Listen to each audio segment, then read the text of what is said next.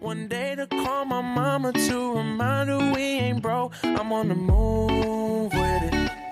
They all watching like what he do with it. It's hypnotic, I'm on the move with it. They all watching like what he do with it. Look at him go, look at him go, go, go, go. Go, go, go, go. I'm on the move with it. Welcome, everyone, to the most must-hear sports podcast in history. Welcome to First Round KO. I am your host, KO, a.k.a. Howard J. Dingers, and I'm joined, as always, by Hanson. What's up? And we have two very special guests today. Returning guest, one that has come on quite a bit. I'm very excited to talk to again, Chad Coffin. Thanks for having me, Kyle. Excited to be on the show. And first-time guest. I can't believe it's taken me this long, but I'm so excited. After all the technical difficulties, we finally got you on. Brian Stoffel. Stoffel, right? Stoffel, damn it. That's all right. I'm honored to be on here. I will do my best through all the sports talk, and then we'll get to the fun stuff. Yeah. I'm actually, we'll probably go pretty quick through the sports stuff just because these are things. Sports. Well, there's no sports, and a couple of these topics are things that me and Hanson have already kind of discussed. So I kind of more just want you two to just throw out opinions, and I'll throw out mine. But I do kind of want this mostly to be the fun stuff, just because it's been a while since I've been able to talk about that stuff, especially with you guys. So. I mean, even with the quarantine, it's been a while since any of us have been able to talk about the fun stuff because most of that's been on hold too. Hey man, Scooby-Doo came out this weekend. Guys, it was amazing. Is it actually? They're copying the Marvel layout for making a united universe. Nice. It's going to be amazing. Crazy. It's really going to be good. That's awesome. All right, then. I've heard some iffy things about it, but the woman of the household was like, I don't want to watch that. So that's where I'm at with that at the moment. Yeah, like politically, there were some issues. Like they don't have the original voice actor for Shaggy. The only main voice actor that they actually retained was Scooby, and that was it. But Blue Falcon's in it. Dino Mutt's in it. Wacky Races has some characters in it. So it's kind of bringing the whole Hanna-Barbera universe together. It's really neat. I thought it was like Casey. What's his name? Didn't he? I thought he's dead, isn't he? The guy who was Shaggy. They had the guy that played Shaggy in the movies, the live action movies. He's been doing the Shaggy voiceovers for a lot of the stuff recently, and they didn't even talk to him about the whole movie. Yeah, Okay. yeah. I mean, Disrespectful. Zac He's gonna Efron unleash his full is power. Fred, so like that's how you kind of know where things are. Right. Anyway, we're going to get to that kind of stuff soon, but we are going to talk some sports. First of all, I want to talk about Aaron Rodgers and Jordan Love. There's been a lot of talk between LaFleur and Aaron lately on a bunch of talk shows, but the Packers took Jordan Love with the 26th pick after trading up. A lot of people think that this is a Favre situation where, they might shove him out, but people have just jumped on it like it's going to happen this year. People are saying, oh, Aaron's going to he's going to request a trade to the Patriots and blah, blah, blah. Like, I just want to get your guys' opinion. What was your overall thoughts on the draft pick? And what do you think the future holds for the quarterback situation for Green Bay? Chad, do you want to go first? Yeah. I've never been a huge Aaron Rodgers fan to begin with, like from the start. So those of you who have listened before, I'm a big Seahawks fan, and that started when I was like in middle school. So I grew up a Packer fan, and I was a huge Brett Favre fan, still am to this day. So when Aaron came in, and then the I guess volatility or whatever the relationship that they had, I think is what started out my not huge fondness of Aaron Rodgers. But that all aside, if anything comes, if Aaron, like any of this trade talk or anything like that comes, it's going to come from Aaron's side because the Packers don't want to trade him right now. They didn't draft Jordan Love as their guy right now. He's just not that guy. He needs to sit and wait for a little while. I think he's only 21 or 22. So, you draft your Joe Burrow at 25, like, yep, come in, start playing, let's go. Jordan Love is not that guy where he's just going to start and take over the team. Whether Aaron welcomes him with open arms and is his, turns him into his prodigy and teaches him and molds him. I don't think that's going to happen. That's not the kind of guy Aaron is. That's not his leadership style. He's proven that time and time again that that's not who he is.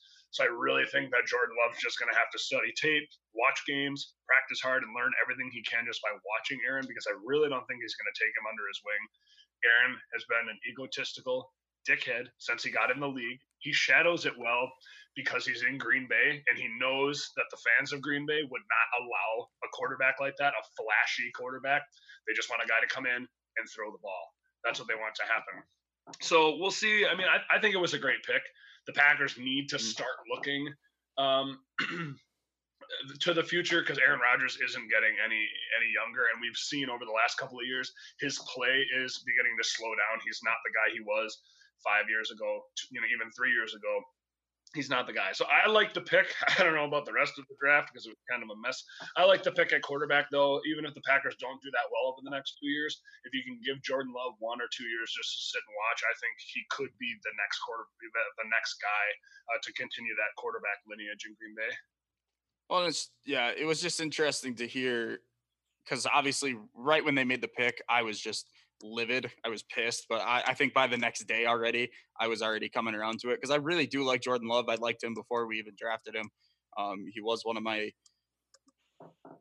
more interesting quarterback cases to look at, just because of what I've seen in college. He's got a lot of raw talent. But to hear Aaron, he said he does want to finish in Green Bay, but he knows that they may not be a reality. We've seen a lot of people like his mentor, Brett Favre, who wanted to keep playing, but was basically forced out. And now we even see Brady just kind of jumping ship. Like, no one thought Brady was ever going to leave New England until this season. So it is going to be interesting. I don't know, Brian, what do you think? I don't know. I was a little shocked at first, but it kind of made sense. It's a move that I feel like they needed to make at some point, but they did it a lot sooner than I expected them to do. Kind of like we talked about, with the whole Brett Favre situation, like, it makes sense that they would be thinking ahead to that, because this is probably going to be a very unpopular opinion, but I feel like what we saw with Brett Favre towards the end, we're already starting to see with Aaron Rodgers. I grew up not a big football fan until like around high school, but my my memories of football would be listening to my dad yell at the TV about interception after interception after interception, and like Packer games losses and stuff like that. Favre was a great quarterback, but with age and whatnot, things happen. And I feel like it's kind of been a similar case with Rodgers. I mean, he hasn't been playing as great as he used to be. I mean, it's noticeable. And Green Bay is thinking, how can we win Super Bowls? How do we get from just the last game of the playoffs to actually into the Super Bowl? So they're starting to think about that. And I don't know. I think that it was a pretty smart move. I'm a big Rodgers fan, but I mean, it is what it is.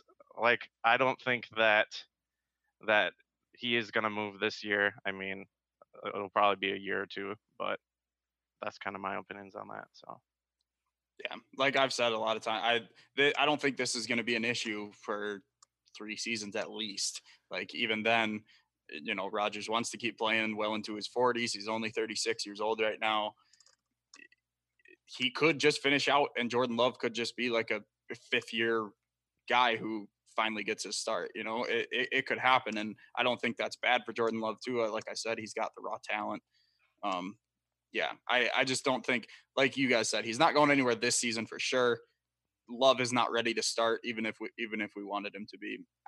I don't hate the pick. I just wish, because there were other positions and other players specifically at 26 that I would have maybe rather got, but in 4 or 5 years when I'm wearing a Jordan Love jersey, I'm not going to be thinking about that. Well, right, and I mean, and all things aside, too. Sorry, I just got one more quick thing. But again, like you said, he's 36. We in Wisconsin, especially Packer fans, they've had it so good at quarterback for so long, like 30 years of good quarterback play. So we sit here and talk about like, oh, Aaron Rodgers is like slowing down. And then you've got teams like Chicago and that are just sitting there like, shut up about your quarterback problems. Shut up, because it's been so good. So even if 2 years, 3 years from now, Aaron Rodgers is looking down the barrel at 40, he can go somewhere else and be serviceable for years. I mean, look at Phillip Rivers, Tom Brady. Rodgers still has a lot of raw talent, and he has the football mind for it. Even after Green Bay, let's say it's 1 year, 2 year, 3 year, he's not done unless he is like, I'm done, I'll hang it up. I really don't see that being the case, though. Yeah, I wanted the Packers to trade Aaron Rodgers a couple years ago. I thought that when Rodgers was right at the end of his peak, he would have been a perfect trade asset to get another mid-tier quarterback to get us 3-4 more years with some additional pieces. And then Jordan Love makes a lot of sense. Because then Jordan Love comes in, maybe even starts week 1, maybe doesn't come into week 10, maybe even it's week 13 with 17 games this season. So, I mean, I'd also like to think that Brett Favre had better weapons than Aaron Rodgers has sometimes. So that's another thing with that. But besides Aaron Rodgers, where he's at age-wise, I feel like he does have a couple more serviceable years for a decent team. But I would be okay with him leaving. It would hurt. He's kind of like my cool uncle. But, like, it definitely would make sense for the Packers in the long run. Jordan Love is a much younger, I'd say youthful, would be redundant, but he's a lot quicker on his feet. That's something that we'd be much more interested in. Aaron Rodgers has definitely lost that over the last couple of years. Maybe that mobility out of the pocket with the younger age, definitely less injury prone. I think Aaron Rodgers is one bad head injury from the end of his career. He's had too many. So this might even be an instance where Aaron Rodgers goes down, Jordan Love comes in, Aaron Rodgers is gone at the end of the season or even before the season's over because we traded him, you know? So it might be an opportunity for Jordan Love to really show what he's got if and when Rodgers gets hurt.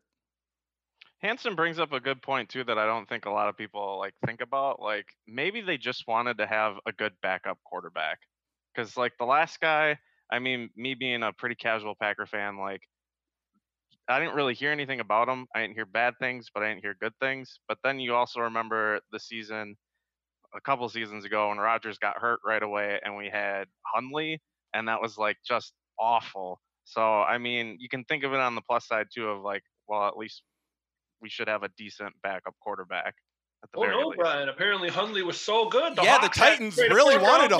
For him. Oh yeah. Yeah, he was The a Hawks very desirable. love taking our backup quarterbacks. They love taking our backups. Yeah, trust me. My first ever regular season game was Monday Night Football against the Lions when Brett Hundley started. So, yeah. But anyway, from one older quarterback to an even older quarterback, we're going to Tampa because I want to talk to you guys about what you think about the Tampa Bay offense. With Tom Brady coming in, they're replacing Jameis Winston. Gronk is coming in now. I've said my piece on this 1,000 times. I think they're going to go 8-8. I think they're the third best team in that division at best. They might be the fourth best team.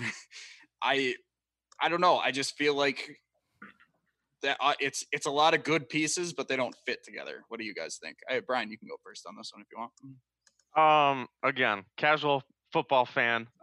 It kind of looks like, Tampa Bay is picking up whatever they could from the Patriots team. Tampa Bay, again, really wasn't ever that big of a threat, but now, like, they have some weapons that could become a potential threat. I don't know. I guess we'll just have to wait and see. Chad? So, there's a lot of things with this Tampa team to like. I think one of the best parts about this Tampa team is going to be the fact that we get to see Tom Brady and Drew Brees face off twice a year, and it's going to be the opening game. Like it's pretty sweet. Like, regardless, you got two older guys, but there's still a lot of talent. And that Tampa Bay team, they had a lot there. I think they were being underutilized with Jameis Winston at, quarterback. Bless his heart, the guy went out and got eye surgery for that team, and they're like, see ya. So it's unfortunate. Maybe he'll see a little more life in with the Saints. He'll hang around for a couple of years and maybe be that mid-tier starter after Brees retires. But you cannot discount any team that has Tom Brady. You just can't. And while I am one of the believers that Belichick really made that dynasty happen. It wasn't all Tom Brady. You can't discount Tom Brady, especially when you got guys like Mike Evans. He's got Godwin. And while I really think that Gronk is just a publicity, like a TMZ headline, oh, hey, look, we got Gronk out of retirement. It's like, it's fine. We've seen this before.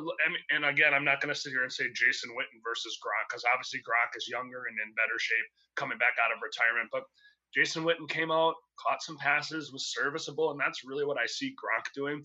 But at least for the first half of the season, he's going to be he's going to be on the list of players to watch in those defensive schemes, because they're like, you can't just let Gronk just, he's not a Mercedes Lewis. He's not some scrub tight end that doesn't need to be watched. I do not want to see them do well, simply because I have had enough of Tom Brady's success. I just had enough. I'm one of those guys. It's like all those people that were bitter with the Lakers in the early 2000s. Everyone was like an anti-Laker fan because they were done seeing them win. Mm-hmm. But Chris Godwin needs to win a Super Bowl. If anybody besides my Seahawks I want to win a Super Bowl, it's Tampa Bay, because that guy, for every catch he makes in the season, and he is a PPR machine, by the way. If you don't have him, pick him up. For every catch he had last season, he paid the adoption fees for one of the dogs at a shelter in Florida. He's been like saving puppies left and right. He's like my favorite person in the NFL right now. I want him to get a ring because he deserves it. That's the kind of wholesomeness that we need to see. So, yeah, huge on Chris Godwin. And again, young kid, and Mike Evans has been one of the better top 10 wide receivers in the league for years now, and he's just had garbage QB play. The fact that he now gets to work with Tom Brady, and Tom Brady gets to work with him, this is arguably the best wide receiving core that Tom Brady's ever played with as far as raw talent goes. Maybe you think back to when he had Randy Moss and the collection of guys, but for the most part, it's literally been Walmart Garden Center employees that he's been throwing the ball to. Bill Belichick can walk into a hardware store, pick a guy, and Tom Brady's going to throw the ball to him. So now he actually has guys that can play, that are talented. We'll see. We'll see what comes of it. But I'm pretty excited to see what happens. I can't agree with Chad more on that, actually. With Gronk coming back, there is a publicity stunt aspect to it. I mean, for sure. But you brought up Mercedes Lewis. I think that's really important because he was a big blocking tight end. And I think that's something that Gronk is brought in there for with his size and protecting an old Tom Brady. I think that was a secondary thought process that went through their heads. But like you said, Tom Brady, you can never discount a team that he's on. He's so good. Like you said, you can throw anybody out there. And it's like when you're watching Pawn Stars and they buy the old cannon that needs to be refurbished by the professional guy. And then they finally get him and they give him all the new gadgets and wing nuts or whatever. And they can finally go out and be used to its full potential, even if it's old. So I think it's going to be really interesting to see what happens. I think Tampa could only end up losing 2 or 3 games this season if they really get their shit together. Yeah, seriously. I mean, guys, you have to think. You have. I know this might be like me jumping on the bandwagon here. I was originally very against this, but now that I see that they get Gronk, I'm starting to understand their thought process a little more, I think. And Kyle, before you put us through the ringer, I want to let the record show. I said I would love to see Chris Godwin win a Super Bowl. I in no way believe that they're going to take it to the ship this year. That I agree with. Before you get on your soapbox and start berating me and Hanson over this Tampa Bay team, because I saw it coming. I saw your face even in that little Zoom square. I knew it was about to happen. Don't even bring it over here. Also, Tampa Bay has the Super Bowl this year too. So if they do get it, I feel like Tom Brady chose this on purpose, so it'd just be a home game for himself. I don't know. Just sick of the piss poor weather in Foxborough. Wouldn't surprise me. I don't know what Tom Brady you guys were watching last year, but he is definitely not the same guy. Who was he throwing the ball to? Julian Edelman. And you know what? Even when he was throwing to even a slightly open guy, he was missing people. I don't care. Tim Tebow. He's Tim Tebow. He was a college quarterback who came in, and Tim Tebow could have made a serviceable NFL career if he would have shut his mouth and put his ego aside, even though I think Jesus for everything. That guy's got such a huge ego, he wouldn't sit back and play tight end or slot receiver. He could have had a financial surplus as a slot receiver. He would have gotten paid. He was a great locker room presence. It's the same thing as Amendola. It's that whole team. They're guys who he picks and plays because Bill Belichick is a mastermind, but he's never had talent around him at all. Yes, okay, but still, he was still missing throws last year. Gronk is significantly smaller since he retired. I don't know if you guys have actually seen him, but he has lost a lot of weight. He might try to get that back. I don't know. There's going to be the rust. He probably won't play a full season. Godwin and Evans are both deep wide receivers. They thrive on the deep ball. Brady hasn't had a deep ball in about 5 seasons. They don't have a running back. Their offensive line was ranked 22nd last season, while the Patriots were ranked 5th, and Brady sucks under pressure. And their defense is so young and terrible. Anyone in fantasy football knows to start wide receivers against Tampa last season. And yes, they're young. They have, Shaquille Barrett's playing great. Devin White's going to be good. Sean Murphy Bunting, all these guys are going to be good someday. I don't know if it's going to be right away. I just don't think this team can catch up with a team like the Falcons right now, who, yes, they are kind of another hodgepodge team right now, but they still have a very talented roster. The Saints are definitely the favorite in this division. How are you going to outscore Drew Brees in that offense? There's just absolutely no way. No one's going to stop Mike Evans or Alvin Kamara. And then even the Panthers, who have Teddy Bridgewater now and Christian McCaffrey, I just don't see them competing in this division. I really don't. So you see Tampa as like the Peyton Manning Denver Broncos without Von Miller in the defense, which now that you're putting out there, I see that. Yeah, exactly. That's just my thoughts. I can't wait to see them go 8-8. And I've looked at the schedule too. They're going to lose that week 1 against New Orleans, and everyone's going to be like, "Oh, don't worry, Brady loses all the time." And then they have 3 or 4 easy games right after that, and then everyone's going to be on the hype train. Oh, Tampa Bay is going to their own Super Bowl, and then they're just going to fucking tank. I can't wait. Anyway. Kyle has this weird ability that when he's really passionate about a topic, he talks to you like you're his 6-year-old son. You need to be put in your place. Like, I love it. You're right. Like, a lot of your facts are good, but like when you're just stating an opinion, you're like, yeah, this is how I feel. But when you're real passionate about it, I can see you. I can feel your eyes in this calm. Like, oh gosh, I'm grounded now. I gotta go to my room. I'm going on timeout. Oh, all right, let's talk real quick about the quarterback situation in Dallas. I don't think there's too much of an issue. I think Dak is going to be the guy, but I do think Dalton – I actually think Dalton might be a better fit, but I don't think that they're going to move away from Dak. I don't know. It's Mike McCarthy. Who knows what he's going to do, but I'm also curious to throw in your thoughts about Zeke in this Mike McCarthy offense too, because we've seen for years how Mike McCarthy is not very good at, calling the run offense. So I guess, Chad, we'll start with you. Just kind of give me your thoughts about the quarterback situation and McCarthy on that offense. So I think this Andy Dalton situation, getting him and paying him was just Jerry Jones trying to slap Dak around a little bit and be like, hey, you're not in charge here. I don't need you. I will let you go. If you want to play this game, if you want all this money, if you don't want to sign this contract, see that guy right there? So before it was like an empty threat because there was no guy there. Andy Dalton is absolutely serviceable, especially with a wide receiving core like that. And Zeke. Zeke's a top 5 running back. They have these pieces. And now Jerry Jones is sitting back on the Iron Throne, and he's like, I'm the captain now. Look at he's in charge. Like, Jerry Jones has always been in charge, and while he's like the Dark Emperor Palpatine, like controlling this team, and sometimes he does good things and sometimes he does bad things. He puts his foot in his mouth all the time. But I think that's why Andy Dalton was brought in. I don't think Jerry Jones wants him to play a single snap this season, but he put him there just so that there's heat underneath Dak to sign this contract, to get it all squared away and be done. When it comes to Zeke, as long as he can stay out of trouble, the guy's a really good running back. I'm not gonna argue that for a second. And as far as McCarthy goes, I think this reverts back to Jerry Jones again. In Green Bay, there was no house system. The Senate couldn't keep the House of Representatives in check. There was no different branches like the government. it was just him. Yes, the GM was there. Yes, not Holmgren. What's his name? The president, Mike. What's his face? Murphy. Mark Murphy. Oh. Sorry, Mark Murphy. So Mark Murphy is there, but he's just more. He's like Queen Elizabeth. He's just like a figurehead. He's like the queen because we're owned by the fans. That's who we are, which is fine. That's great. But you need a guy in charge to keep a coach in check. So at the end of the day, that's what I think Jerry Jones is going to do.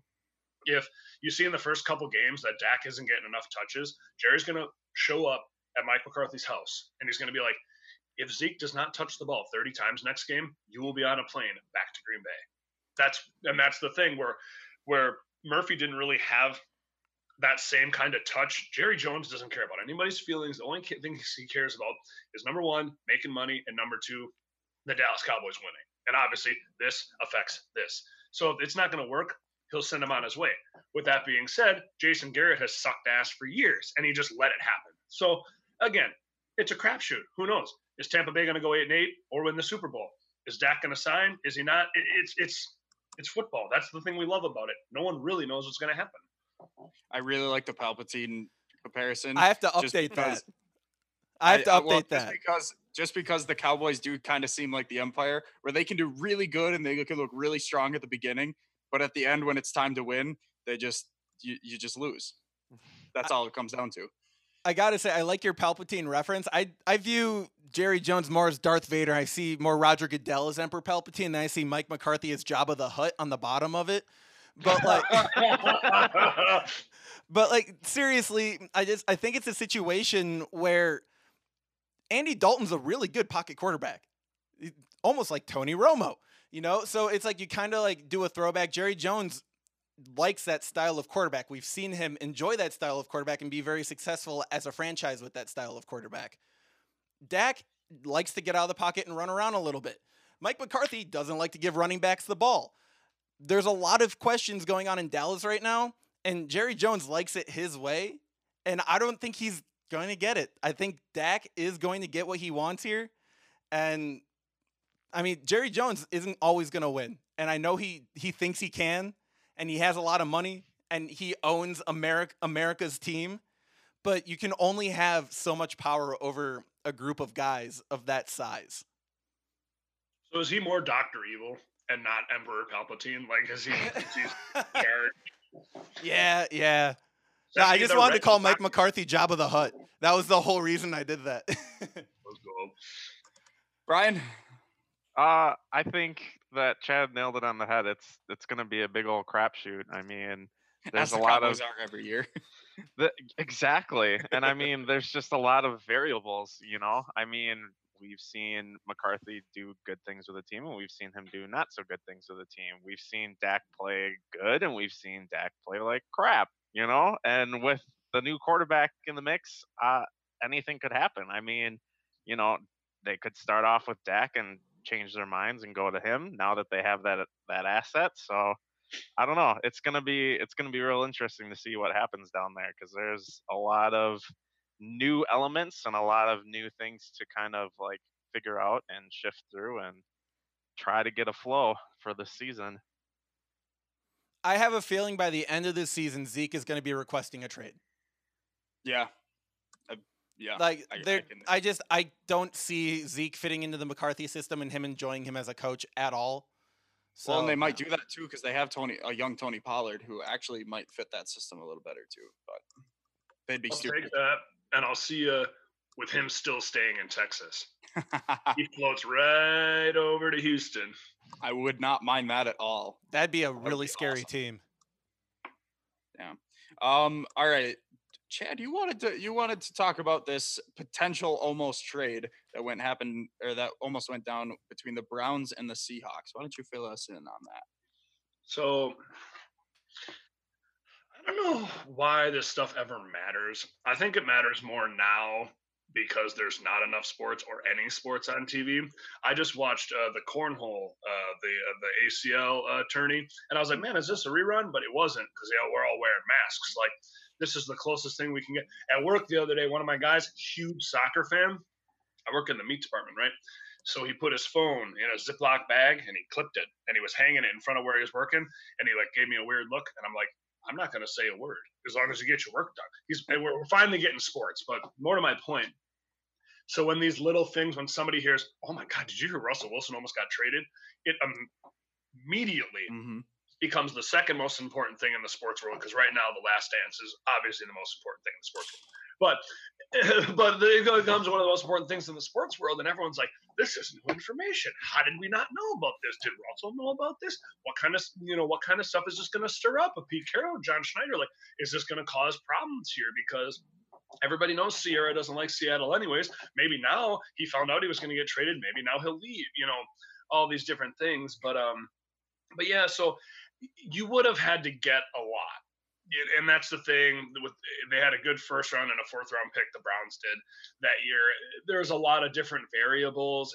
And in my mind, the Browns, being the desperate Browns that they were, or rather not a first and a fourth round, but a first and a fourth pick, I think both of those picks would have had to go to Seattle. And in addition to that, maybe some bodies. I mean, could you imagine like a Myles Garrett move into Seattle? You bringing back your like Legion of Boom thing going on. Obviously, it's not TV, but yeah, they would have had to give up a lot. But that's the thing we've seen about the Browns. If they get it stuck in their head that it's a good idea, they'll do whatever it takes to make it happen. So if it's giving up too many draft picks, if it's drafting a quarterback too high when they should have just taken Saquon number and Baker at 4, that's a whole nother thing. But I don't think there was enough put on the table, and I don't think that when they say, "Oh, there were trade rumors about Russell Wilson," I think that a good GM should always be kicking the tires. I think he should always be out there figuring out what's Aaron Rodgers worth right now. What is Andy Dalton worth right now? What is Russell Wilson worth? Is it realistic? No, that's your franchise quarterback. That is one of the best quarterbacks, if not the best quarterback the Seattle Seahawks have ever seen. He's better than Matt Hasselbeck. Maybe you argue that Warren Moon season, you say that he's the best Seattle Seahawks quarterback, but I'm sorry when I say Warren Moon, of course people don't think of the Seattle Seahawks. But you always got to be kicking the tires. So maybe he was just like, hey, I wonder what some teams would think about this. John Schneider shoots out an email. Everybody talks. Oh, well, this is this is that. No, I don't think that's enough. And then it went away. This wasn't a serious thing. Nobody was really shopping Russell Wilson. Why would you? You have one of the most talented quarterbacks in the league, arguably top 5, extremely athletic, extremely young, extremely healthy. Not only that, he's an extremely good presence for that team. He's a great leader, and he's just a great locker room. He's a good guy, but he's not jamming it in your face like Tim Tebow is. He's like, I'm a good guy. If you want to follow my Instagram page, you'll see every Tuesday I'm at children's hospitals. But other than that, he's too good for that team to let go, even for some good picks. You'd really have to pile it on. So I think a lot of this was just the sports world needing more sports, more stuff to put on TV. I mean, who was the first person it wasn't Schefter that reported on it. It was TMZ Sports that put it out. If Schefter's not the guy putting it out, don't worry about it. That's true. I think you bring up a great point too, because I mean, we open up the show with this Rodgers love thing, and like Brian mentioned, it might have just been the Packers wanted a backup quarterback and they thought this guy was good.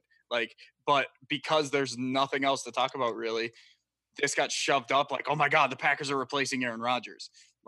Yeah, I think that becomes a lot of this stuff where we're now kind of, we're looking at backup quarterbacks, like who has the best backup. I saw that list the other day, who has the best backup quarterback, and Mitch Trubisky was number 10, and that made me really laugh.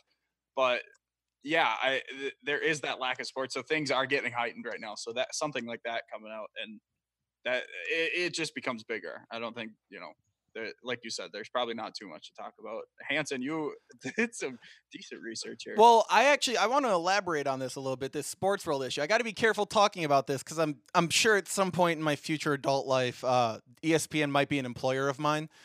So I have to be careful in saying this, but ESPN really fucks with the fans' mind. And I think a lot of people will agree. Like, I'm a diehard Bucks fan. I have been a Giannis fan since the day they drafted him. What has been the narrative for the past 3 years now? Giannis is leaving Milwaukee. Giannis is leaving Milwaukee. Giannis is leaving. It's so ingrained in our brain now that we believe it. We think it's going to happen. I know we don't.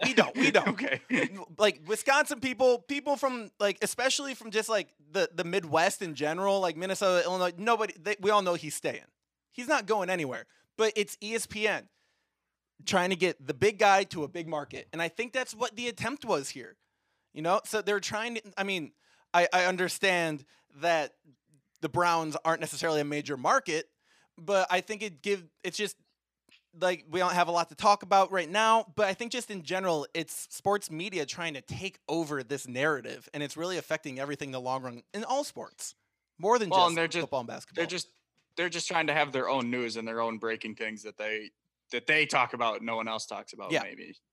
But you're absolutely right. That's what ESPN is out there for. They're out there to stir the pot. For God's sakes, they gave Stephen A. Smith 6 shows, and he's arguably the most hated man in sports next to Roger Goodell. People can't stand him, but they're like, guess what? We'll put him on TV, and everybody's going to watch. That's the same thing. Nobody likes Skip Bayless. Nobody likes Colin Cowherd. Nobody likes Steve. Even if you think you're like, well, I kind of enjoy this show. They suck. They all suck. They say things that nobody wants to hear.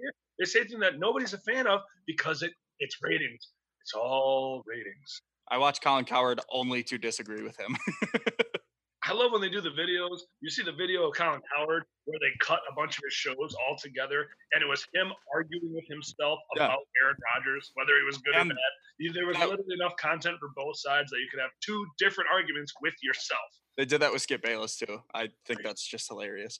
I'm kind of looking at our run sheet, and I do want to do those Madden ratings, but I think we should do those at a future date where we actually prepare for them within a couple days, and we actually sit down and try to do that. We can do, I mean, there's not going to be any sports for a while. We're going to have to be doing a lot of these shows. So in about a month's time or something, we're going to plan another one of these with us 4. And we're going to do these Madden ratings. Deal. Got it. I got dibs on kickers and punters. What? That's not okay. I think you missed the idea. You missed the boat on this. No. I got that. Trust me. I'll do my research on the kickers and punters. I guarantee you, there's at least 2 kickers and 2 punters that are extremely underrated in Madden. He missed the boat. Here's the topic. This is Hansen's head. Light over. The main thing to get out of this announcement is that we have time to work out the details. Yes, exactly. Because apparently my own co-host completely missed the mark on that. We'll talk after the podcast. No, I know what you mean. I was just fucking with you. Let's quickly discuss. We can all come up with a fun, I don't know. The sports leagues are trying to finish out, and they're trying to find places to locate everyone where you can just have everyone in one hotel. Everyone can quarantine, and they can still play in this one location. There's talks about Vegas. There's talks about Disneyland. Arizona, I think, is one of the places. There's all these discussions. Hansen, you can start us off. Yeah. So where can these teams play? Disney World does make the most sense, right? It's privately owned land that can be completely shut off. Disney definitely has the finances to completely secure the premises. Nobody can get in, even through their wooded swamp area. Also, ESPN, Disney. So there's the other connection there. ESPN is owned by Disney. ESPN is one of the biggest television providers for national coverage of the NBA. That's a big partnership. But in case that's the way I see it going. It's going to be at Disney. But I was talking to my dad the other day. He played 7 years in the NBA. I got some very interesting, different perspectives on what he was thinking. He brought up the idea of having it on a Carnival cruise ship. A Carnival cruise ship can hold, let's see, I looked it up here. They can hold over 100,000 guests, up to about 130,000 guests. So you're gonna play NBA games on a cruise ship, though? Well, space wouldn't be an issue. You could build a court on a cruise ship. There's plenty of space. Yeah, lodging won't be an issue. The Air Force and the Navy does that game every year. That's outside. There's been a lot. Actually, Marquette a couple years ago played on a ship like that, and there was condensation on the court, and they had to cancel the game. So this would be like indoors. Michigan State and UNC or something like that to start off a NCAA season. Yes. Yeah. Well, they played in a military, in like an Air Force hangar. Yeah, that was really cool. Are you talking about like an indoor court on a ship? Then? I am talking like they have 2.5 weeks to build a metal barn on top of a cruise ship with a court. It's very realistic, honestly. It really is, because those pieces are pre-built. They just have to connect them. And if you think about capacity, there's 30 teams with 15 guys, and then you add 10 people, 15, 20 people per like just the staff, the immediate staff, and then television, it's another 300 like people. If you had to have that many, you're not even close to like 10% of your capacity. You're totally fine. So there's obviously plenty of space. It makes sense. They don't have to be by anyone. They can literally seclude them in the middle of the ocean. So that made a lot of sense to me. I thought that was a very good idea. I love the idea in theory, but I want to play devil's advocate and just go Titanic on it. Could you imagine if the whole NBA died? Because well, realistically, it would never leave the port. Great idea. Everyone died. Yeah. Everyone is dead. NBA is over. The whole league would shut down. That'd be the end of it. It's like, okay, that was great. Sweet. Well, thanks, Hansen. You killed everybody. You killed the NBA. Well, the Miami Heat owner actually owns Carnival Cruise. So there's a connection there. This isn't just something that my dad pulled out of his ass. This is like a legit thing. Like this could happen. And I don't think the ship would ever actually leave the port. Like that just wouldn't make sense. That would be the risk. And that's too much of a risk with literally trillions of dollars worth of people and equipment on board. They just float like 100 yards out, and then the boat's there. Everyone from shore is just like, the entire NBA is happening right there, and none of us are even close enough to smell it. Yeah. Like, I mean, actually, I know the answer to this question, but they'd be able to like stream games like for TV off of that easily. Well, and yeah, my big question when he brought that up to me was, well, what's going to happen when they're trying to do TV coverage? The perk about Disney is Disney World of Sports and all the other colleges around there are already wired for TV. You're good to go. So, but I mean, I would assume that they'd play all of their games at Disney completely confined. But it's a professional TV company, especially ESPN. That's the cream of the crop. Like it doesn't get more professional. They've got the industry leaders and all of that stuff. They're totally fine wiring up a cruise ship, especially if they're a half a mile away from the shore. They're still going to be they're not going to be too far away from reception or anything. There's easily going to be enough bandwidth with their high class, like fancy, like XLTE crap, whatever they got, their 5G cancer causing like Wi-Fi they can do. So they're going to be fine. That was a joke, but I have to emphasize that was a joke.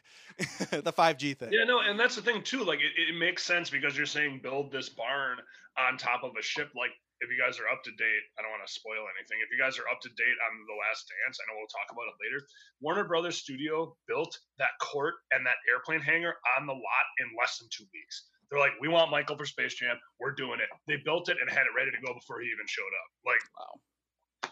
Yeah, actually, that's a really good example. So when Michael Jordan was filming Space Jam, he wasn't going to do the movie unless he had a court and a place for him to practice and work out. He had a full gym brought in. And it was actually a temporary aircraft hangar, which is something very similar to probably what they would do if they had a Carnival cruise. The only issue would be like trying to place it right because you got all the like swimming pools and stuff. But I assume you put it in the ship where you wouldn't even have to do that. Like I think they'd be able to modify a ship quick enough to where that could be a thing. You don't need any spectator seating anyway. With all the money that you're bringing in, they would fill those pools with cement. They would fill them up. They would just put the thing on top. It would just be logistics as far as weight and stuff like that. But again, like you said, let's say it's 100,000 people. If you put 80,000 people on that ship, 20,000 people's weight will not equate to an airplane hangar for a basketball court. And we're talking only like maybe 4,000 people max. Right. Like max. So yeah, no, and I don't think weight's going to be an issue on a ship of this scale. Like these things are huge. So I really don't think you're worried about a balance. We'll get it done. Just have your dad call Adam Silver. We'll get it. Honestly, like I feel like that was a really good idea. I was like, I don't know why the NBA isn't exploring this opportunity already with a business insider too. Chad or Brian, you got any fun ideas? Brian, if you got something, you go ahead. I thought I had a decent idea, but then this boat thing has got me all rattled. I don't know how practical it would be and how well it could be pulled off, but it'd be kind of cool to like just keep the location secret. And then like when a game started, it's like, hey, we're coming to you live from here. Or, hey, we're coming to you live from here. You know, like I think that'd be kind of cool. Like, you know, like one day it's at the Bucks Arena, and the next day it's over like in San Francisco. Like just to kind of like mix it up, get people talking about, like, oh, where do you think it's gonna be now? I think it'd be a fun idea to just kind of like keep it secret and just go to different places for each game. I think if you move it around too, that gives a lot more incentive for teams because while yes, it's good to get NBA back on TV, but the teams and the owners don't benefit at all of one location where, again, the logistics might be tricky, but to give teams games in their, stands, again, you're not going to have like fans there, but to have more people brought into that city specifically for these things, at least there's some incentive for these teams to have them played there. Yeah, you could boost up the economy in whatever city that it's in, like at least a little bit, because you're bringing in all those different people. Brian, where I thought you were going with this was you keep it secret and don't tell anybody at all, and that's like an additional part of the safety, and that's also a part of like the exciting That's kind of what I factor. was thinking. Like if they just could don't keep tell it anyone. a secret, if they could keep it a secret until like it's actually broadcasted, like we're coming to you live from San Francisco, or we're coming to you live from New York, we're coming to you live from Utah, like just But something. Games aren't live, so they broadcast them like an hour after everybody left. Oh, that's like smart. And then they fly everybody out, and they're like, "We're coming to you live from wherever." So all these people flood the stadium. They're like, "Hey, they're here!" Ghost town, tumbleweed, nobody there. Adam Silver's like, wait, this is a really good idea. The only issue I think that would come up with that is like keeping everything clean, because the idea of keeping it in one location in secret would be like everyone could stay there and it'd be safe. But with social media, that's basically impossible. But I think it'd be really fun for all the NBA players just as a challenge to see if they could do it, especially a guy like LeBron. So you double down, you do like a single location NBA season, so the sports fans are getting sports, but also they record everything, and then they're able to like Netflix releases the Netflix original like Big Brother NBA season, where it's like LeBron's like, I had enough of this boat, I've had enough of this boat, I am the king, I'm king, get me off of this fucking boat. That'd be great for the carnival idea. Yeah, like the cruise line idea.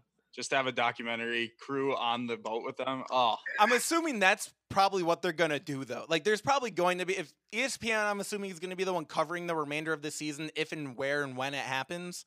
And I'm assuming they're going to have a documentary crew shooting this. That's just a missed opportunity if they don't. And they're smart enough to do something like that.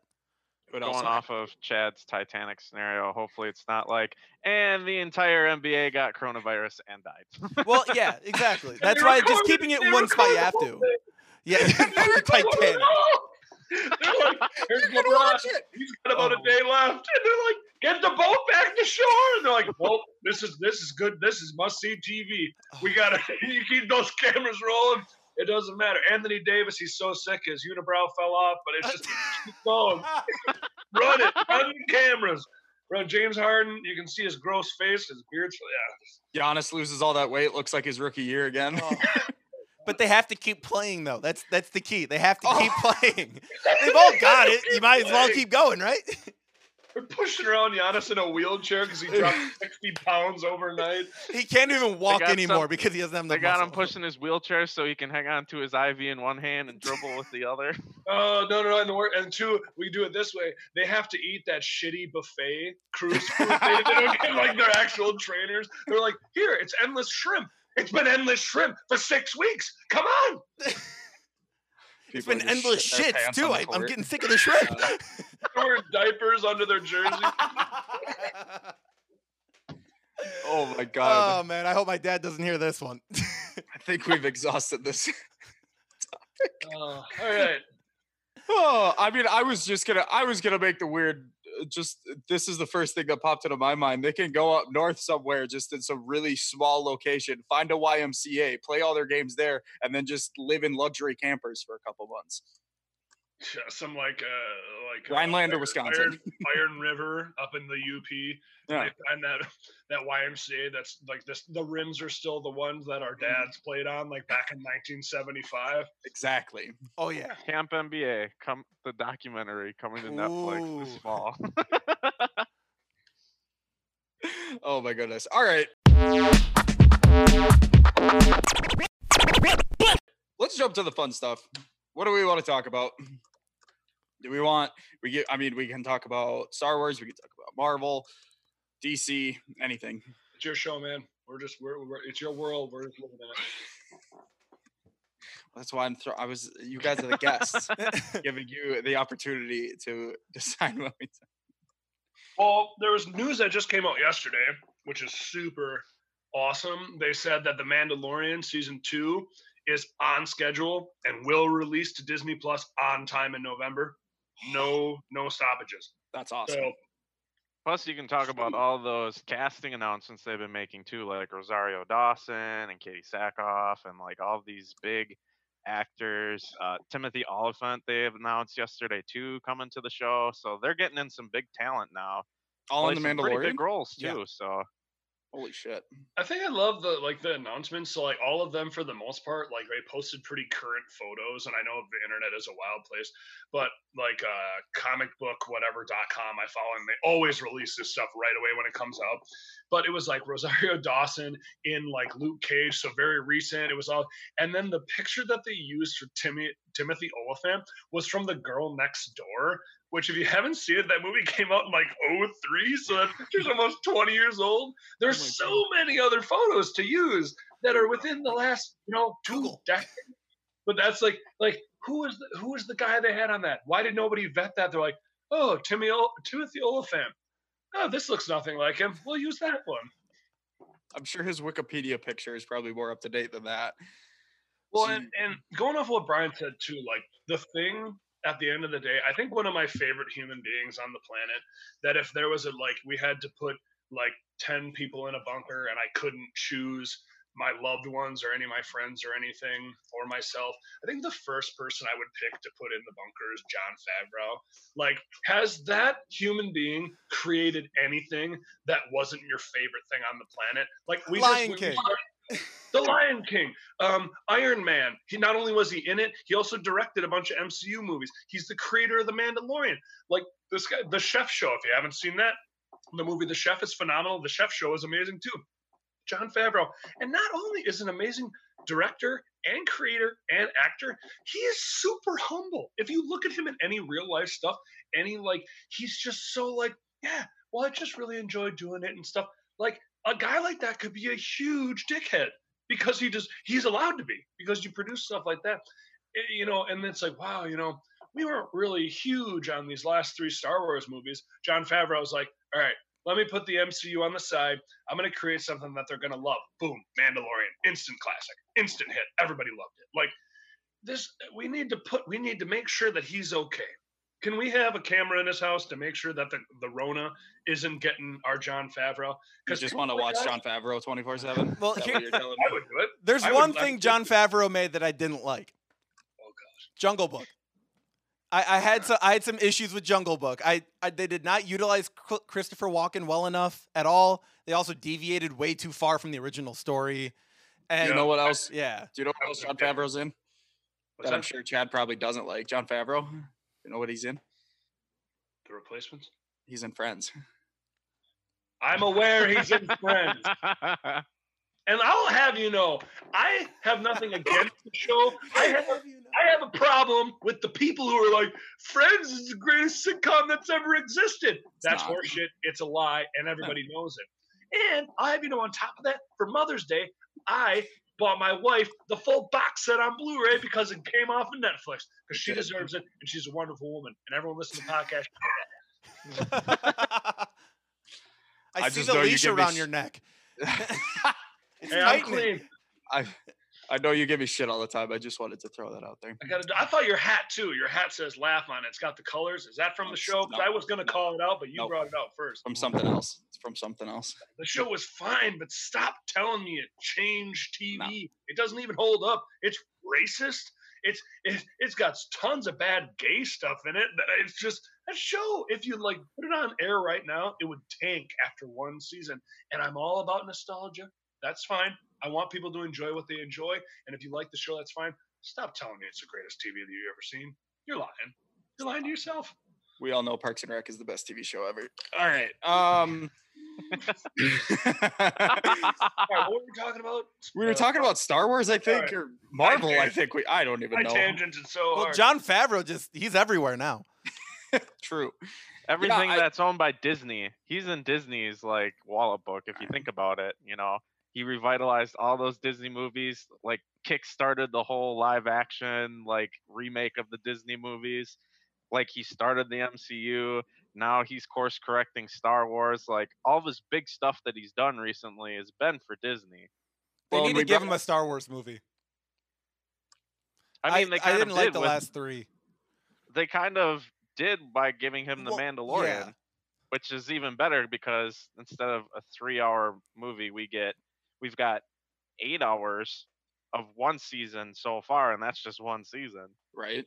Yeah. So I'll be curious to see how the next couple seasons go now that they're introducing more of like the hardcore Star Wars fan canon into it. Like they're bringing in elements from Clone Wars and all that, and being able to keep it so you can understand what's going on if you're just a casual fan, because they have to be able to do that because of all the hype around Baby Yoda and all that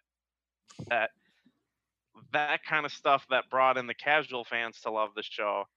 And I'm wondering about that for myself too, because I haven't gone back and I haven't even watched any of the Clone Wars. So all of this stuff that they've been announcing that they're bringing from that show into this show, I'm hoping that I'll be able to follow it enough to understand what's going on without having to see that content. So we'll just have to wait and see, I guess.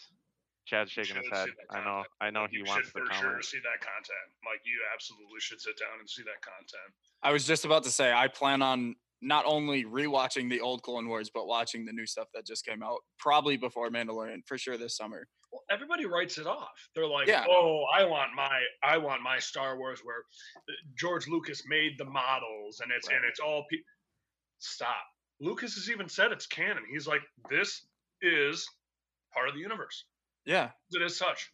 Love and it. It's like Ahsoka is in, I mean, her voice at that Jedi part at the end of 9, isn't she? Yes. Mhm. Yeah. So I mean, that just proves it right there. Yeah. And it is an extremely unpopular opinion, but I have seen all the movies more times over than I probably would, that people will admit. I have a tattoo, a Star Wars tattoo. It's got Obi-Wan's lightsaber on it. It's got Anakin's. But at the end of the day, I'll tell you this right now. I haven't watched the Clone Wars. Ahsoka Tano is my favorite Star Wars character. Really? And it breeds a lot of trouble. I love her. I love every part of it. It's awesome. And everyone's like, oh, you're not a real Star Wars fan. It's got to be Han Solo or Luke or Yoda. It's like, no, it doesn't. It doesn't have to be. Well, that's the beauty of the whole franchise, too. I feel like George Lucas, what he created was a sandbox for people in the future. He was pretty old when he started Star Wars. Like, he was already in, like, his early 50s, like, late 50s. So, like, it's not like he came up with this while he was in college. So he had to have thought at some point if he wanted this to keep going, because he said he wanted it to be a big thing even back then when LucasArts was starting. He had to have think this was going to happen, right? So to create this blueprint, kind of this starting point, going back and doing the prequels, he had to have known 7, 8, and 9 were going to come eventually, even though he said they were never going to happen at one point. He knew he was going to get bought out by somebody. That man likes his money. We know that. But I just really wish 7, 8, 9 would have been the same fucking director. God damn it. Yeah, you know what? I was cool with JJ directing. I was cool with it. But I felt like maybe like a Jon Favreau type of director would have been more interesting. And I think JJ did a phenomenal job, especially with 9, just because he had to clean up so much of the mess that was made with 8. Like, he wrote so much interesting things that people were so hyped for the next movie. And then I can't remember the name of the guy who did 8. Rian Johnson. And I was about to Google know it. How bad it was going to be. Look how he spelt his name. We should have known the second we saw his name on the bill. Exactly. How bad it was going to be. And that guy has made it public. He's made it known that I'd really like to direct an episode of The Mandalorian. Nope. Go away.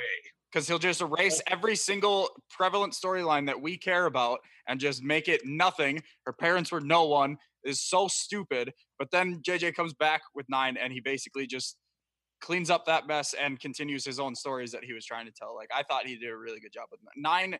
And the original 3 are the best. Let me make that clear. But I really, really, really, really like 9. It's one of my favorites personally, just because I think I actually watched these 3 in theaters. The other ones I've watched retroactively. I wasn't into that kind of stuff when I was a lot younger. So I think living through this and actually anticipating all this stuff and watching it and being involved with it, I just really like 7 and 9. I'm not a big fan of 8, but specifically 9. Like, it's one of my favorites. Rian Johnson is me if I would have taken all of Brian's midterms and finals his junior year of college. He studied for 3 years. He took all the classes. He did really well. He did all the hard work. And then I come in, a butcher, and take literally a butcher and butcher all of his finals. And he's like, oh, we got to fix this. And then JJ's got to come back in. That is how I felt about the trilogy, like the sequels. Like, oh man, I hate Rian Johnson so much. Yeah. Yeah, I just Googled how you spelled his name because I didn't realize it. Rian. It's like he doesn't know how to spell the word rain. You're Like, creative. We get it. They drink craft beer. And they put beard wax in their face and they wear serapas. But they don't celebrate Cinco de Mayo because it's cultural appropriation. yeah, no, I think the thing I liked it so much about 7 was the fact that it triggered some nostalgia. Especially, I did see 3 in theaters. I was young. I was shocked that my dad let me go see that, but I was able to. But yeah, 8 really threw me off. I was expecting like an R.A. Dickey knuckleball, but I was getting a Aroldis Chapman fastball. Like, not what I thought was coming at all. But then, like you said, 9, when you have a guy like J.J. Abrams, who's as smart as he is, controlling something, you're going to be okay. I thought Disney was going to be completely controlling the narrative from the beginning. The director was only going to be a name on a piece of paper, and they were going to do it that way. It turns out that's not the case. And I almost now, in retrospect, wish Disney would have done that with J.J. Abrams just throughout the 3 movies. Yeah, I mean, can you imagine how good and not even if it was just JJ, but any one director doing the entire 3 where he can plan out, okay, I'm going to do this in this movie, this and this movie, and this and this. Like, it just would have been better with one person. I don't understand, because there was supposed to be a completely different third person for 9. Yeah. Like, I don't get that. I kind of wish that they would have stuck with that, to be honest. Really? I've been sitting here very quiet because I've just been kind of letting the conversation go, because I have some very unpopular opinions on this whole last trilogy. I was one of the few that really liked 8. I liked the risks that it took, and I liked. I like 8 as a standalone movie, but Yeah. as part of the trilogy, I didn't like it. It was the first Star Wars movie in a long time that I saw where, like, I didn't know what was gonna come next. Okay. I mean, it was kind of a big fu to just kind of like take the stuff that the first one set up and was like, we're not gonna do that. We're gonna do our own thing. But I kind of like respect that at the same time, because it was a different director coming in who wanted to do like his own thing. And just the stuff that they like released with the third guy, Colin Trevorrow, I think his name was, like just the concept art and like the ideas that he wanted to do for that third movie. I wish that was the movie that we would have gotten instead of the one that we got. I really didn't like the last one that came out at all. I thought it was a very sloppy movie, and I'm not like really aiming it at J.J. Abrams, because like he did kind of have to take like his ideas from 7, clean up what he didn't like about 8, and then kind of wrap it all up in a 2.5-hour movie at the end.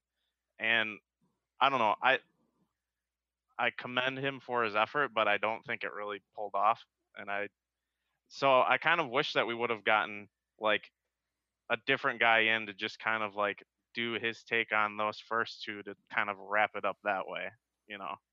There's the kind of that prequels- morbid curiosity. If the Yeah. prequels would have been better, I think that we would be looking at these 3 movies a lot differently. Like if Jar Jar Binks never existed and the second movie was a bit better, then I don't think that we would be complaining about 7, 8, and 9 right now. Or I think we'd be complaining more. So I think we're 7, 8, and 9 are kind of somewhere in between because 3 really brings up the first episode 1 and 2. But I think because of the fact Jar Jar Binks happened and all that overuse of CGI in the first or in episodes 1, I got to be careful how I say that. In episodes 1 and 2, by episode 3 it got a lot better. I actually just recently watched all 3 of those movies. It definitely seems like if it wasn't for those, we would have a much bigger issue than we have right now with these 3 newest movies. Minus the offshoots, the Han Solo and Rogue One stuff. Because that's a totally different animal you could fight about. So I'll just. go Dad, ahead. I'll let you go. Go ahead, I'll Mike. let you go because I was gonna. So I'm kind of going off of what you had to say. So when it comes down to my picture quality is so awful compared to all your guys. It's actually not. It's not bad. Yeah, you're Okay. fine. All right. So kind of going off of what you said, like you like the idea of using different directors. There's a lot of people out there, especially, again, reference back to the Lord and Savior Jon Favreau, but like Taika Waititi was just coming off of Thor 3, which while it wasn't my favorite movie, a lot of people liked it. He also did direct an episode of The Mandalorian and did well.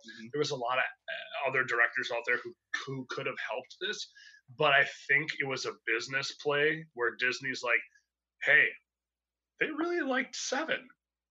They did not like 8. Oh, let's just do another 7. We know this is the safe choice. We know this is a good business decision. While it may not get us the best Star Wars movie, I'm sorry, they don't really care about us that much. The directors and the creators, and that they care about us, all of us as fans. But at the end of the day, the reason they chose J.J. Abrams, I really think, was to right the ship and make sure that the box office didn't stink. Because they're like, hey, if we slap J.J. Abrams' name back on it, kind of like Kyle said, putting a name on it, that people are going to flock back. They're like, oh, we love 7. We'll come back. We'll do it again. Right. So I think it was more of a business decision than anything because they could have swung for the fences and picked a different director or picked a different team that could have done it, and we could have gotten a better final movie. But it was just Disney with the safe choice. Well, they had the Yeah. theme parks. They had to play it safe too with the theme parks opening. So I'm glad you brought that up. I'll go back. I'll wrap this all up, go full circle, and just say they did take the safe choice. But at the end of the day, it's the 9th movie. It's like the wrap up of the Skywalker saga. But now we got the Mandalorian. We got something that all Star Wars fans, like hardcore to common fans, that all can agree that this is a great thing. And now we can just, whether you liked the last trilogy or not, like it's done. And now we can just keep going with some newer, better stuff. And the direction that they're going with, like the Mandalorian, like the last wrap up of the last season of the Clone Wars that happened, like it's all been good, positive stuff from here. And I'm glad you wrapped it up like that because I did kind of want to move into the Disney Plus shows in general because, like we said, we talked about The Mandalorian and they're coming out with the 2nd season, which is going to be on time, which is great news. I cannot wait for that. Because that was like the closest thing I've gotten to like weekly appointment TV in a long time. Like there hasn't been anything like that with Netflix. It kind of became a binge culture. And to kind of go back to that, just uploading weekly, where like I almost had it timed out to the minute where it was gonna be on Disney Plus, and I was watching it right away. So I am excited. I kind of want to focus it more to the Marvel stuff, and I guess I don't really. You guys might know more about how all of this may be affected because of things being pushed back. I don't know if they're going to because they're pushing back movies. Are they also pushing back the shows? I think the shows are pushed back a little bit, but not by much. I think From What If is still on schedule. What If is still on schedule. I think Falcon and Winter Soldier was pretty much done. Same with they just had a little WandaVision. bit left. WandaVision, I've heard, was done filming, so that one should be out. And I actually got a list up here of like the new schedule of the Marvel movies now, I was the just gonna look that up. potential schedule, depending on how quickly everything goes back to normal and whatnot.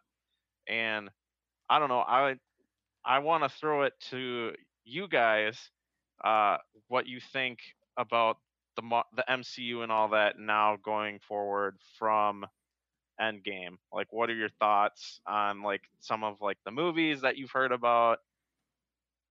Thoughts and opinions. I'm pretty excited. I'm not huge into comics. A lot of my knowledge comes from you and Chad about comics in general, and about kind of the storyline and my buddy Tom, like, so that kind of stuff. But like, I've watched every single Marvel movie at least twice, so like, I'm very enthralled in that universe. So like, now that that's wrapped up and we're kind of building into something new, I'm very excited about the characters because I do know a lot of the characters, just not necessarily what they do. But like, I'm very excited to see who they pick and what they're going to do with these kind of movies. I'm very excited for the Doctor Strange movie that they're potentially making it, that they are making into a like a horror movie. I'm super excited for that. And like, yeah, I think I'm more just curious and excited. And I am kind of lowering my expectations too, because obviously nothing's going to reach even probably the conclusion of whatever this next 10-year journey is going to be. It probably won't necessarily reach Endgame. It could, but but I'm just excited for what new things that they are going to do, because they're bringing some people back, but obviously like Cap and Iron Man aren't going to be coming back as those two. So yeah, I'm just really excited to see, especially now that they have the X-Men type of thing and possibly Fantastic Four and all that kind of stuff. I'm not going to say that we will never see Robert Downey Jr. in person again as Iron Man, especially with the Doctor Strange stuff coming up, with the whole idea of going to different multiverses, like through the multiverse into different universes. That's very possible that we could see that. I'm really interested to see what they do with the Fox Marvel characters. Disney has made it known they want to make Deadpool movies. They want to make solid Deadpool movies led by Ryan Reynolds.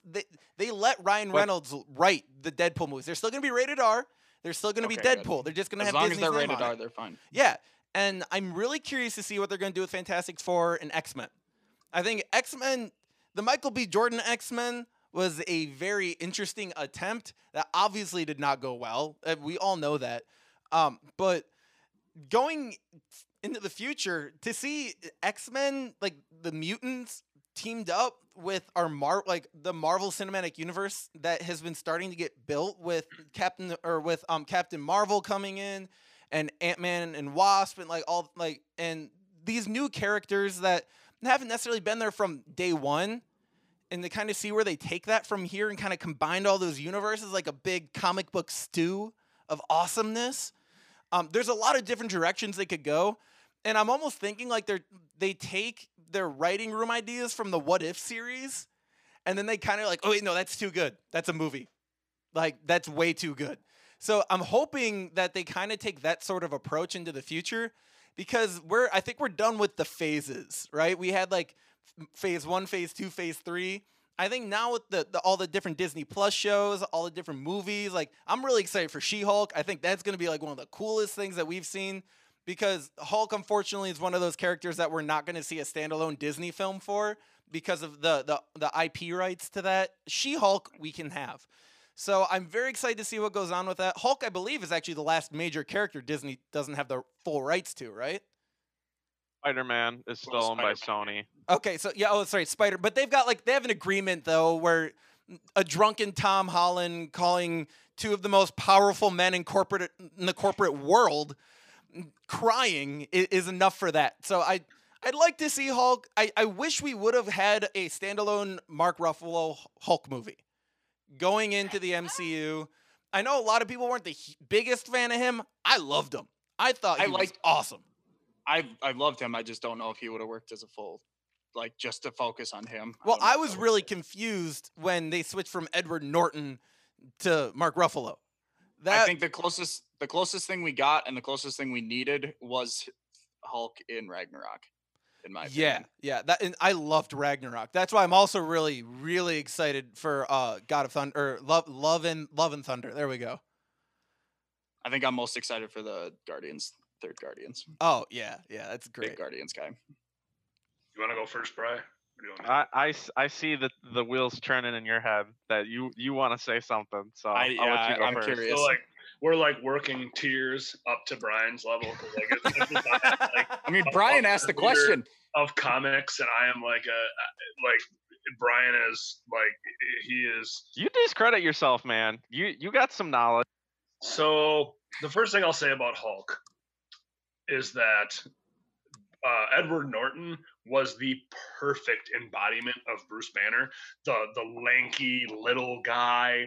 We're not sitting here saying that Mark Ruffalo's jacked and huge, but like you looked at him in that standalone Hulk movie in the beginning, he's real lanky, he's scrawny. And the thing is that movie exists in this universe because of course General Ross comes back, same guy.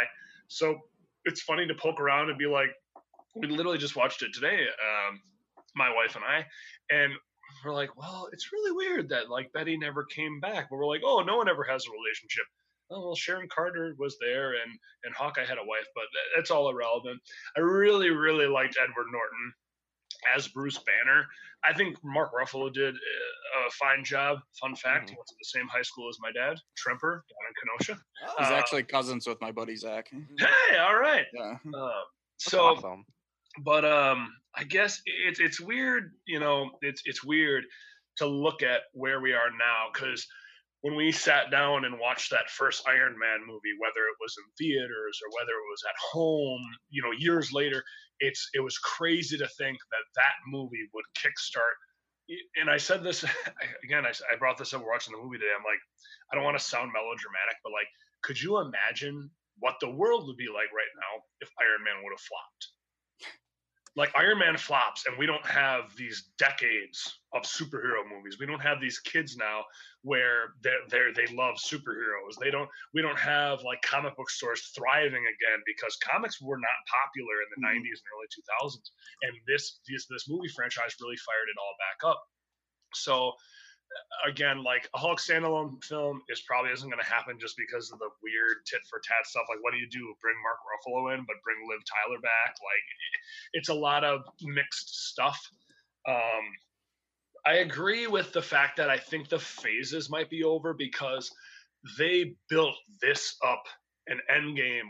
I mean, Infinity War blew the load. Like, it was like, oh my God, here's Infinity War. And then it's like, hey, we're going to go round 2 with Endgame, because that was one of my struggles. And I told Brian, I was like, Infinity War was so good. It was so good. How can it possibly get better? And they did it. They made it that much better. So, and it's great. And again, introducing new characters and phasing out some older characters. And we'll see, especially with, Disney getting the rights back to certain characters. Brian knows I'm a huge Defenders fan because Iron Fist is my favorite comic book hero of all time. Oh, are they bringing him in? Oh, are they not?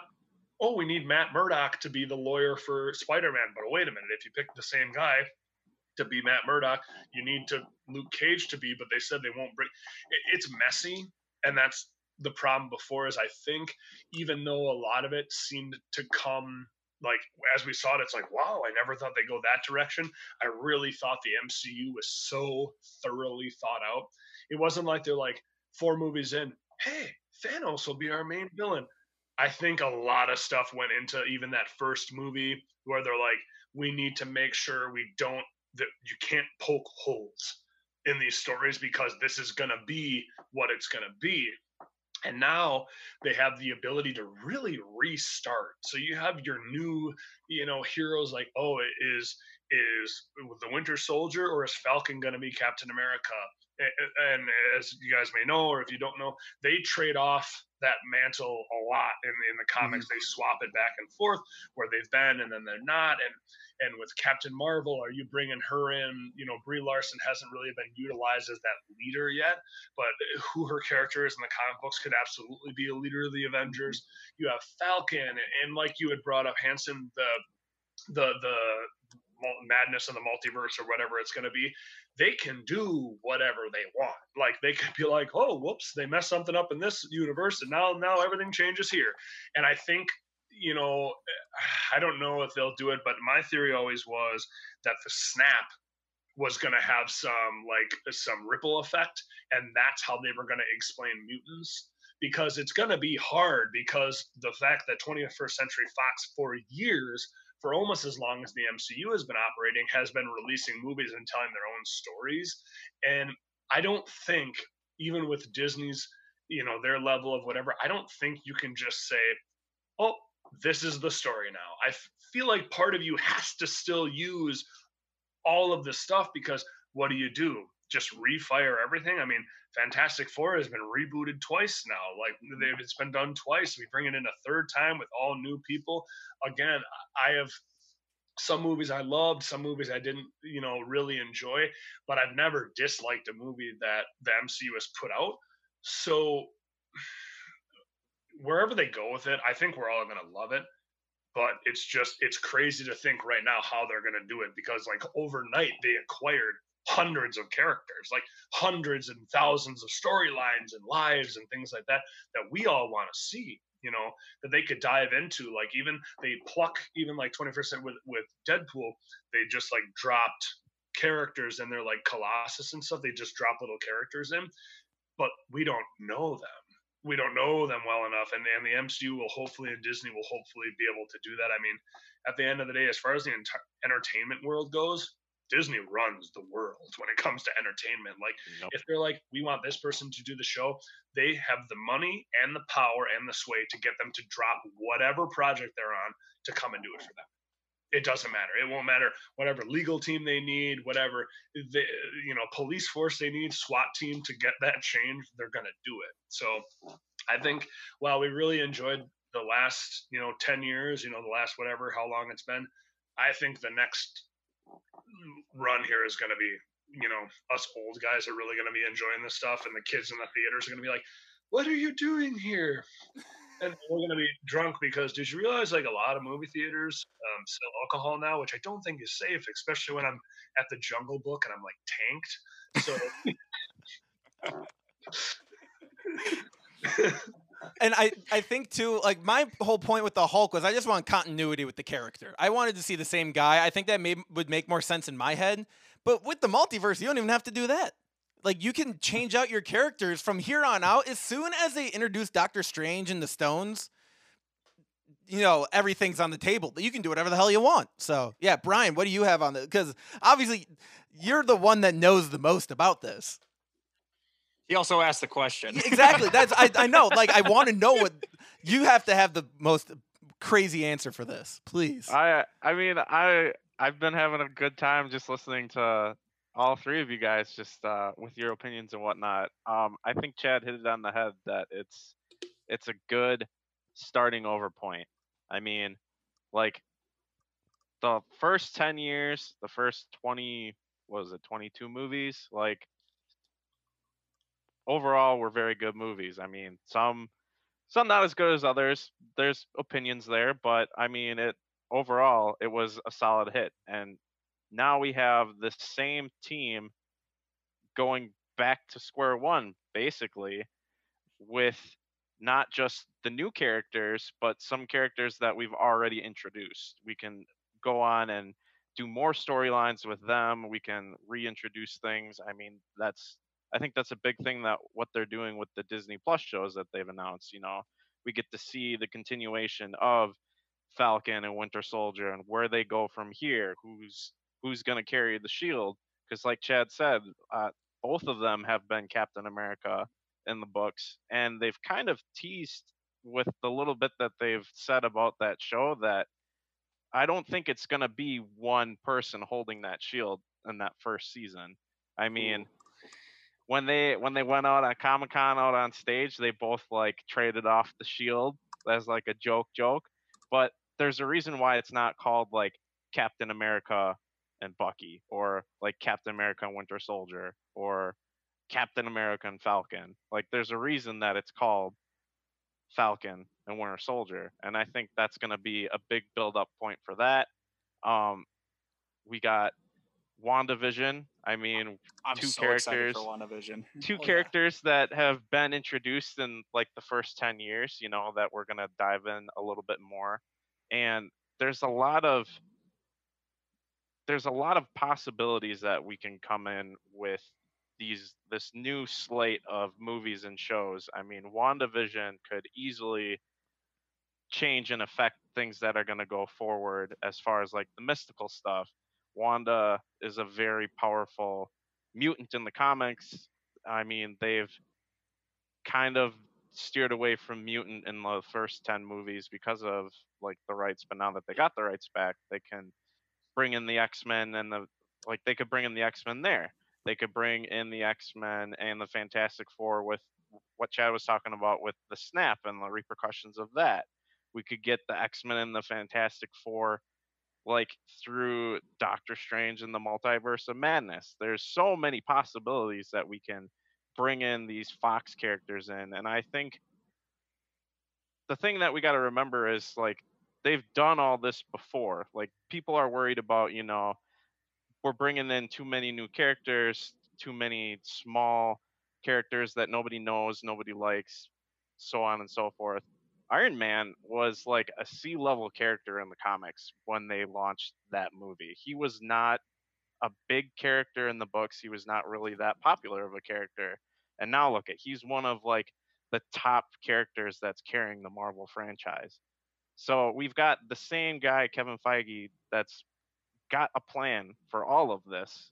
And even like in the first 10 years of the movies, like things changed. Like things didn't always go according to plan, but they always had the one guy to kind of like steer the ship. And I think going forward, like that's just going to keep continuing. I mean, there's even before they got the rights to Fox, when they got the rights to the X-Men and the Fantastic Four, you could see on the horizon that that was coming. So you know that they had a plan for that. They got a plan going forward of how they're going to introduce these people, when they're going to introduce these people, and how they're going to do it going forward.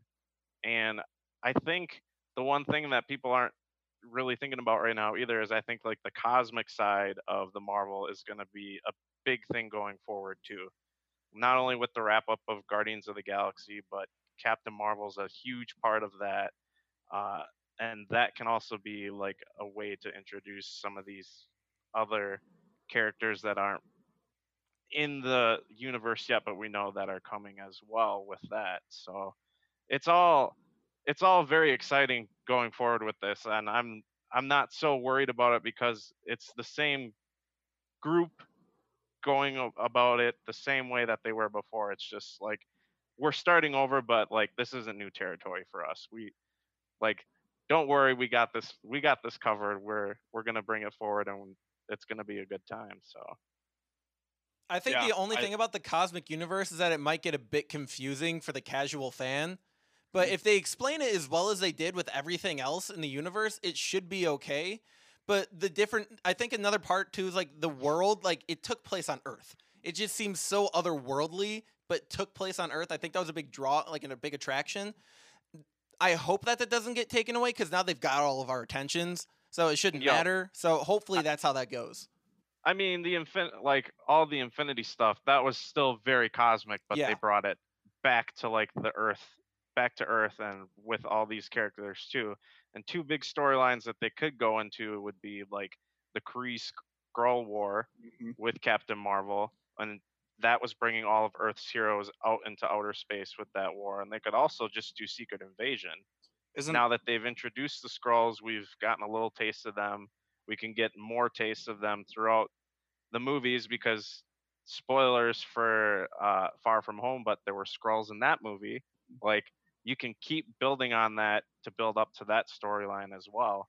And in that story, they use that to kind of bring back old characters that hadn't been around for a long time back into the mix with the whole Skrull thing.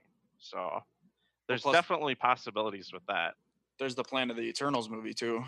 Yup, the Eternals is very cosmic, Mhm. and I feel like going forward we're gonna have a lot of cosmic and we're gonna have a lot of mystic elements in the MCU, which can bring a lot of different changes where they need to be, and also bring in other elements in ways that we probably wouldn't have been able to back 10 years ago.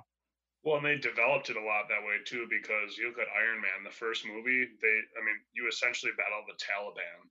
And in the Captain America, he's punching Nazis. Like, they really took care of really base, easy to understand, concepts. So when you start bringing in, like, I really I'd find it hard to believe that they'd bring Galactus in. Galactus is a really hard character to incorporate as a whole. And the reason being is it's like, if he shows up and we're unprepared, he eats the planet and then we're done. So they have to build to that. You can't have Galactus show up like where Thanos, it took him 20 movies to really show up.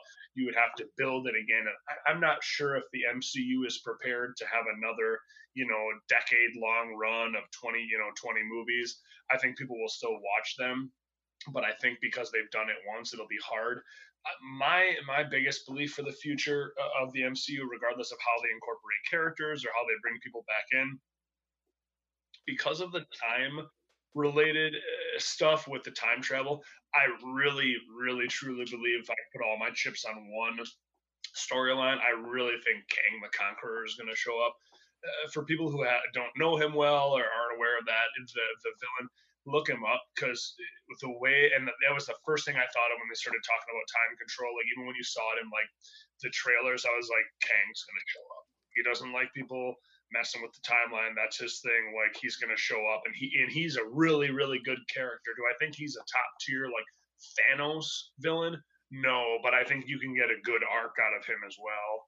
He's definitely one of the biggest Avengers villains that we haven't seen yet. So, I agree. All the time travel stuff, he could definitely come in. And I think that'd be pretty easy to include too, because you already have Cap, who basically lived a new life with the time travel. So that'd be pretty easy to incorporate. Once he comes in, he can say he showed up because he was pissed, and now all of a sudden, you got Doctor Strange in the multiverse and all that stuff. He can be, I think there's a very easy way to kind of jump to that. And I'd be very excited, because I don't know too much about that character, but I think that'd be a fun one to introduce. Can you imagine if that's how they kick off the next run of Marvel movies, is that Kang shows up and just offs Cap? Like, right? Old Cap. He's like, I'm here, you did this. It's like, it's not adjusting the storyline too much because he's out of it now. But you find out that over time, it's like, we have no idea. This entity shows up and he says he's a time traveler, blah, blah, blah. And Cap is dead now. And it's like, okay. And that's how we fire it off, with knowing the villain and less mystery, but kind of them chasing after that villain. Especially if he came in like after Doctor Strange in the Multiverse of Madness. Like, not only did you mess with time, but now you've messed with like reality too. Oh, sure. Well, then you don't run into the Star Wars issues where you have to make everything kosher, because you can just do whatever you want now. Yep. They really have a whole lot of freedom to do what they want, make the changes if they need to. I mean, even with the Multiverse of Madness movie, if it got bad enough to where like people just weren't clicking and they wanted to go with a safe route of, let's bring back the characters that like the fans love, even if we can't get the actors back. If we're messing with reality, we could pull Captain America and Iron Man from a different multiverse and they could be a completely different actor, but they could still be Tony Stark or Steve Rogers, and to kind of like do more stories with those characters. I will say, if you pull Steve Rogers in a different Captain America kind of thing, that's fine. But I really believe that if you try anything, and I mean, if you go Ironheart route, that's fine with Riri. But if you try to pull any Iron Man stuff now after Endgame, I feel like you really tarnish this whole run of movies. Like, if you're like, oh, just kidding, we had the multiverse and we brought back a different Tony Stark, people are going to be really upset. And not only the impact of Endgame, but I mean the whole kind of driving force behind Far From Home too. Like, that kind of kicked off the next step too, and that was all because of Tony. Yeah, I think like you said, the death has to mean something, and I mean, Cap would make sense, but you could also we've seen in the comics recently a female Thor like that. You can start to bring in a lot more stuff like that. She too. is gonna be in there. Yeah. Jane Foster coming back to That's be right. the female Mhm. Thor in Love and Thunder. Like That's right. That's also gonna be going on. Yeah. I think with the multiverse, if you explain the characters well enough, like they did in Spider-Verse, I know that's a Sony thing. I know that's not Disney, but like those characters were different enough. They had their own personalities and quirks that if they did something, not necessarily as like as far as a pig, but like if they were different enough and like they like still have the star and the shield, right? But it could obviously be a different person with a different personality. I think that would be okay because we still know that in our universe, technically, like our universe, that's our original MCU. And I think from there, with the multiverse, they can take that and run with it. But we will always know in the back of our head, this is where we come from. Oh, absolutely, and that's the thing where I said, like, again, where Riri Williams is she picks up the Iron Man mantle because she's like a top tier intellect, like a top 5 intelligence level in the Marvel universe now, and she's a young black girl. And when this first came out, I'm like, I'm sorry, what? You take one of what is now the most beloved comic book characters ever that was portrayed so perfectly on screen with Robert Downey Jr. and you're like, hey, here's a teenage black girl. She's going to put on the suit. It was like, this is not a thing, but they've done it really well. And Marvel continues to do that well. I mean, one of my favorite characters that exists in the comic book, like in the comics now, is Amadeus Cho. He's the new Hulk. He's not the Incredible Hulk. He's the amazing, I forget what they say, Hulk. But it's interesting how they continue to be like, hey, we're changing all this, and you think you're going to hate it, but you're going to love it.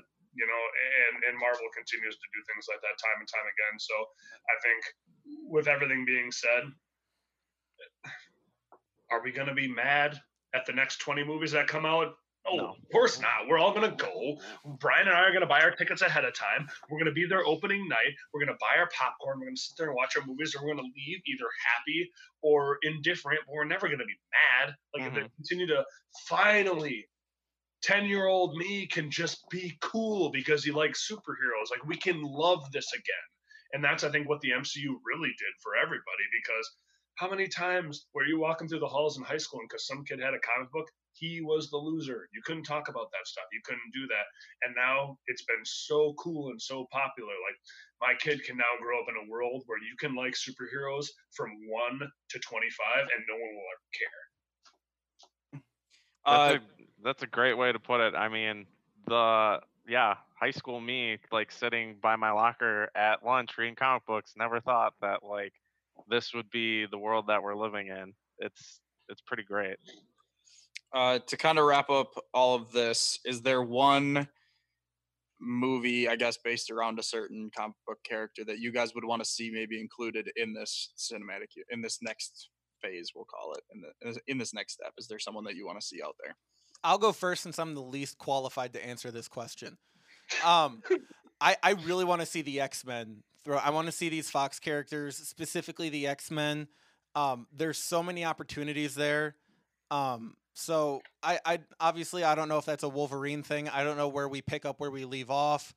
I really want to see the X-Men integrated with the MCU that we know and love currently. I will answer it 2 ways. The first way, in the characters that I love, I would love to see, like Hanson said, the X-Men included because I'm a huge Colossus fan. But I would love to see the Defenders get involved because, I mean, Luke Cage, Heroes for Hire's Iron Fist. I got the tat on. Like, I inked my skin for that man, that Iron Fist. Like, I would love to see them involved. But as far as for quality of content and what I think would really help the MCU succeed is I want to see the Fantastic Four integrated properly because Reed Richards and the Fantastic Four are such important characters in that universe. We have to have them, and we have to have them right. So even if it takes a little bit of time where maybe they drop in a couple X-Men movies here and they're integrating characters, I really want them to learn from the past of 21st Century Fox and kind of blowing the Fantastic Four and really knock it out of the park because those characters are so important for the MCU. I've been very lucky with what's come out already. A lot of my favorite characters have already been in there and have already had some very good interpretations and have been treated well. Um, Bucky is one of my all-time favorites, so to see all the stuff that's come with him, I've been really happy about. I'm excited about the Disney Plus shows and the possibilities that that brings into expanding stories on some of these smaller characters that might not get a movie, but they're still going to get that much more screen time. Like, they're not like Hawkeye is not going to get a trilogy of movies, but he's going to get an 8 episode series. And we're also going to bring in Kate Bishop, which is the other Hawkeye, who I love her. She's one of my favorites in the comics right now too. So I'm excited for characters like her. I'm excited for She-Hulk. I'm excited for Moon Knight and all of like those kind of shows that are brought in. The only thing that I think I would want is to find a way to bring the Netflix universe into the Marvel universe. Daredevil was probably one of the best comic book adaptations we're gonna get. Like, that run was so good. Punisher, Luke Cage, Iron Fist, Jessica Jones, all of those shows were so well handled over there, and it's such a shame that we can't do anything with them at this time because of the deal with Netflix. And there's a lot of people, Chad, myself included, that want these characters back in the universe to be able to play around. And I think with the possibility of Disney Plus and the shows, like, there's ways to bring those characters back and to bring in more of those smaller, like, B, C level characters, even in the comics, and just give them the love and attention that they deserve as well. What do you mean, Brian? We had Ben Affleck. Because he has a really good reputation in these superhero movies. People hate on that movie, but I don't know. I enjoyed that movie. It was cheesy as hell, but you can't deny that that was probably one of the most like rockin' soundtracks that they had. So weird though. Like they're like, we're gonna make a superhero movie, and we're gonna take they had Colin Farrell, Ben Affleck, and Jennifer Garner, and at the time, those were 3 huge names. And what's his name? Who played Wilson Fisk too? Like, he was also like, oh yeah, Michael Clark Duncan. Yeah, huge cast for that movie. And in reality, at the end of the day, when you bring up this conversation of this movie with the general populace, they're like, yeah, our boy Jon Favreau was in that movie too. He was Foggy Nelson. yeah, you're right. Full circle. Yes, full nerd circle. If he would have directed it, it probably would have been a little bit different. There you go. True. All I want to see is Deadpool interact with all these Avengers. That's all I want. But yeah, I think that's gonna wrap it up. I think we've talked for long enough. This was awesome. I think we're definitely gonna do this again. We're gonna bring back all these guys. And me and Chad actually have something planned for the future as well. So yeah. So thank you guys so much for coming. Brian, I'm so glad we finally got you on. Yeah, dude, this was a lot of fun. I'm glad that I was able to be here and contribute as much as I could with the sports stuff, and then really bring it with the nerd stuff here. I think you made up for it for sure. Chad, Definitely. as always, a pleasure. Thanks for having me, brother. Of course. You guys can find all the Twitter links in the description. I don't want to go through them. Just follow us on Twitter. We're funny people. If you guys want to plug anything you got. Yeah, I'll plug something. Kyle's facial hair is probably the weakest of the 4 of them. You just wait. It's coming back. Is this a challenge? All right, Brian. Yeah, no, go to Brian. Yeah. Look at that.